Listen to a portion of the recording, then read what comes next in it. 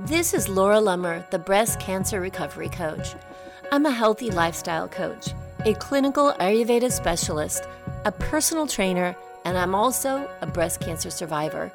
In this podcast, we talk about healthy thinking and mindfulness practices, eating well, moving your body for health and longevity, and we'll also hear from other breast cancer survivors who have re-engaged with life and have incredible stories to share. This podcast is your go-to resource for getting back to life after breast cancer. Hello and welcome to another episode of the Breast Cancer Recovery Coach podcast. I am your host, Laura Lummer, and you're in for a great show today. So I'm going to jump right into it. Over the past week, I have done 4 webinars on how to revive your life after breast cancer. And I had so many women ask for more times to attend these webinars that I added a 5th webinar, which I'm really excited about. And at the time of this recording, that webinar will happen in 2 days. It will happen on Saturday, July 18th at 9 a.m. Pacific Standard Time. So if you want to get in on this webinar, How to Revive Your Life After Breast Cancer, you can get all the details at thebreastcancerrecoverycoach.com/revive. That's capital REVIVE. So also, maybe even more exciting right now is that enrollment for Revivify, my 10-week coaching program, is open. And I open Revivify for enrollment in January and in July. July being a really special month, my survivor month. And so I'm super excited about this. You can enroll until Sunday, July 19th at 9 p.m. Pacific Standard Time. And then we all jump in and get started on this 10-week coaching program on Monday, July 20th. So if you've been waiting for the chance to get into Revivify, now is the time. And if you want to know more about it, you can get all the details on my website, thebreastcancerrecoverycoach.com. Click on Revivify or go to thebreastcancerrecoverycoach.com/yes. And that's a capital YES. Something I've learned this week, that anything after the / has to be, is case sensitive. So it is a capital YES. Now, if you've been on one of the 4 previous webinars, then you know that I begin by talking about 3 of the top reasons why women come to me for support and why they show up at these webinars, what they're looking for. And I ask if those reasons resonate with the women on the webinar. And without fail, there's a resonating heck yes to one or more of the reasons that I talk about. I bring that up today because if you're new to this podcast or you're new to breast cancer, this breast cancer journey or recovery, it's so important to know that you are not alone. When I talk about the reasons women reach out for support, out of those who respond across all 4 of the webinars I've done, 70% of them said they wanted to feel heard by someone who gets what they're going through. 70%, that's a lot of women feeling disconnected and alone, and I totally get it. I mean, that feeling of being dismissed and not heard was just an incredibly powerful driving force for me when I decided to do the work that I do now. The author, Shawn Seepersad, he is the author of the book, The Lonely Screams. And he said in an article in Psychology Today that breast cancer survivors may experience a profound sense of loneliness, even if they have lots of supportive friends and family around them. He goes on to say, and I don't think this will surprise you, that part of the reason for the loneliness is because the person with breast cancer is experiencing situations and emotions that few others can understand, unless they've had breast cancer themselves. And that's not surprising because we know that, right? Part of the frustration I feel is that we have an expectation in our mind that someone will understand what we're going through, but we haven't. There's not that, the stage hasn't been set for that to happen. Someone can't really understand the impact of such a traumatic experience when they haven't gone through it. It's not even realistic to expect that. So this situation, this feeling, is actually called survivor loneliness. And it's a term coined by Mary Rosedale from a study she conducted and published in Oncology Nursing, in the Oncology Nursing Forum Journal. And this was a study where there was a small group of women who were between 1 year to 18 years out of breast cancer treatment. And they were interviewed to explore their feelings of loneliness after breast cancer. Now, I found this description so powerful that she wrote in this study, and it was so spot on that I want to quote it to you here. She says, "They described how they felt alone in the awareness of mortality and were invalidated by the experience of ongoing symptom burden, a changed sense of identity and connection, and an altered threshold for distress that pervaded their long-term experiences. As they sought ways to lead more authentic lives, the women sometimes withheld truth or projected images that they perceived as inauthentic, contributing to their loneliness." Here's why that is so powerful. Projecting inauthentic images happens when we get a diagnosis. We're showered with support and love and pink ribbons and pink walks and hats and bracelets and t-shirts, and we're called warriors, and we continually feel the need to proclaim how strong we are. When inside we feel lost, scared, terrified, and distanced from those closest to us because we're portraying this inauthentic image of ourselves. Now, I'm not saying there's anything wrong with that, with all the pink. Not at all. When we get a diagnosis of breast cancer, we need to be in that space. It's really important because that first part of this journey is so friggin' scary. It's terrifying and it's hard. And we need all the support and encouragement we can get to help us get through how awful it is. That's the truth. We feel like crap. We make decisions we feel forced into because we want to choose life. We feel sick, we get poisoned, we get burned, we get cut into, etc., etc. So we need a lot of pink and a lot of cheers and a lot of love at that time. And the truth is that when we get all of that support, it actually helps us have a higher chance of having a better treatment outcome. So all those things are good. And now sometimes that's not easy to hear because receiving all that support and projecting yourself as a pink warrior requires this really weird mix of vulnerability and projecting that inauthentic image. The image of a warrior, even when you feel like you want to curl up in a ball and suck your thumb. So how can you be a warrior and accept help at the same time? That's the gap. That's the gap that I call the protective barrier. It's that gap that opens the door for loneliness and distance when treatment ends, because we establish it while we're in treatment. So when we move into recovery, it's still there. So that is that projecting that inauthenticness and holding back the truth of how you really feel. And it doesn't end well. So this is reinforced nearly every time that I talk to a survivor. Definitely it's reinforced every time I present a webinar. And it was amplified again this week by a real life situation, which was the news of Kelly Preston losing her life to breast cancer.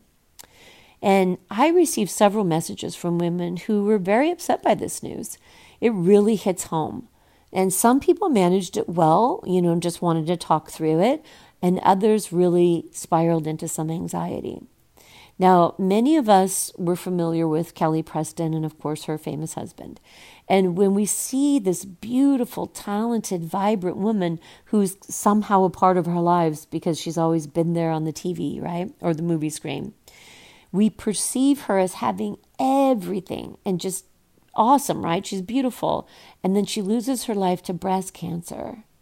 And it can put you right back in that place of thinking, oh my God, if that can happen to her, that can happen to me.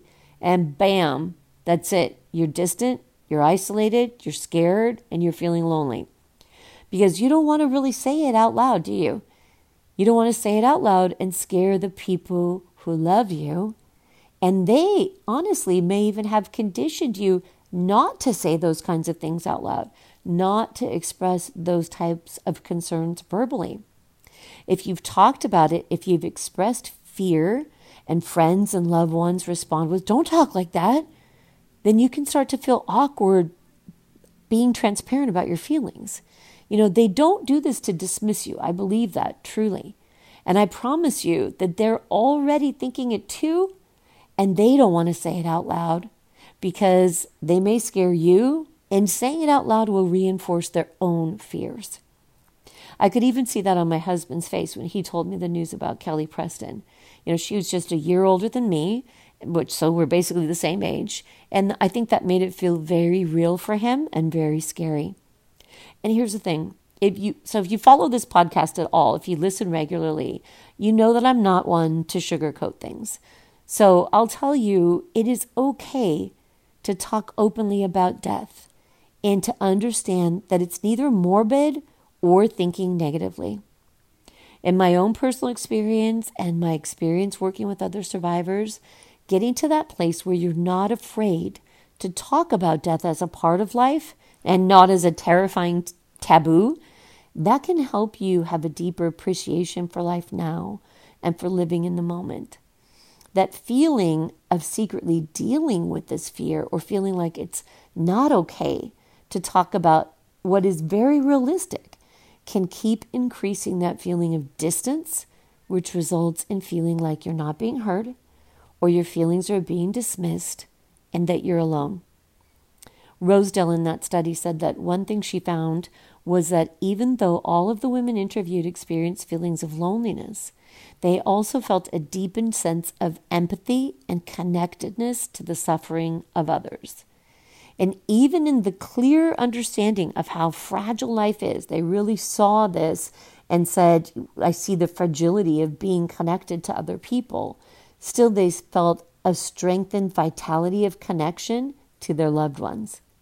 Because the truth is that when we feel like something is scarce or that there's an urgency behind it, as we often do when we're facing our own mortality, those things are more important because they're even more precious to us, right? What can be taken away quickly, we want to hold on to even tighter.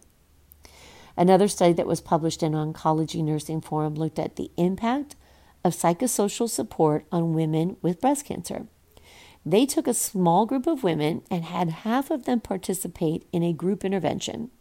And then the other half were left to cope on their own with whatever way they'd already been coping with recovering from breast cancer. So they used different diagnostic tools to assess how these women were feeling with respect to loneliness at 6 weeks and then again after 6 months of delivering intentional support.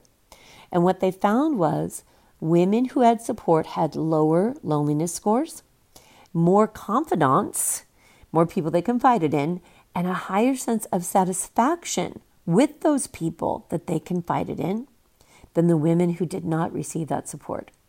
I'll post a link to one of the diagnostic tools that they used in this study.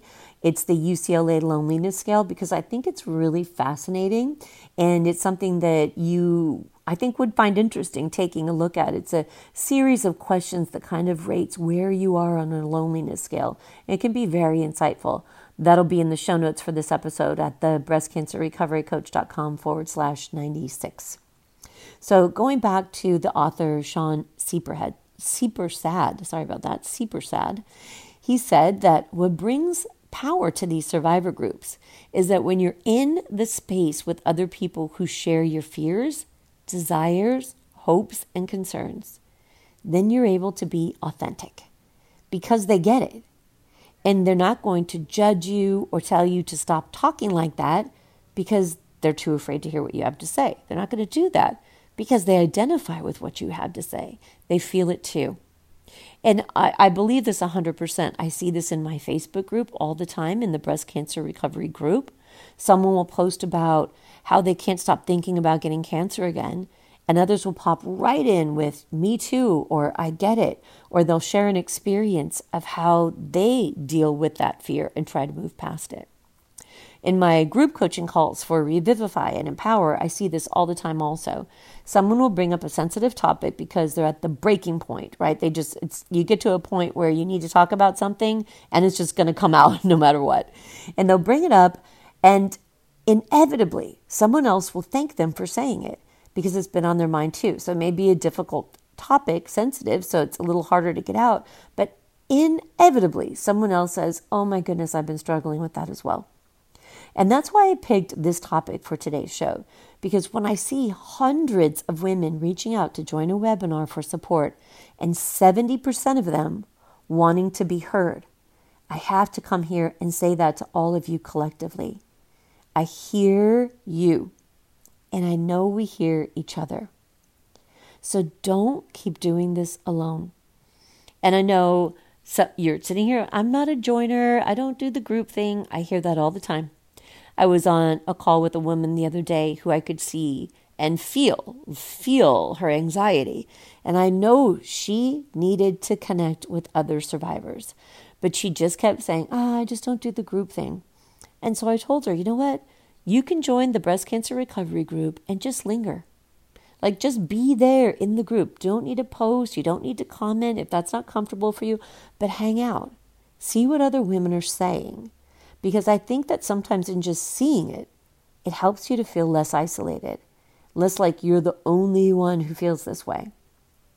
Now, it's not uncommon at all for me to hear women focus on how rare or how aggressive the cancer they had was.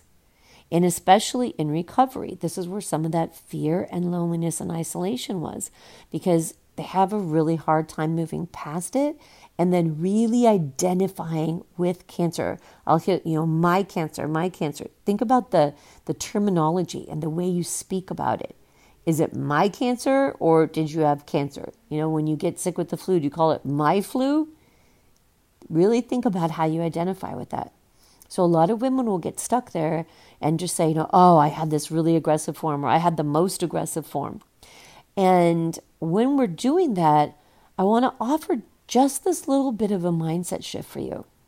When you move into recovery, it's no longer really about what kind of cancer you had. And I mean, of course, you have to follow your doctor's directions, continue to do your diagnostics, continue to follow the plan that your practitioner set out for you.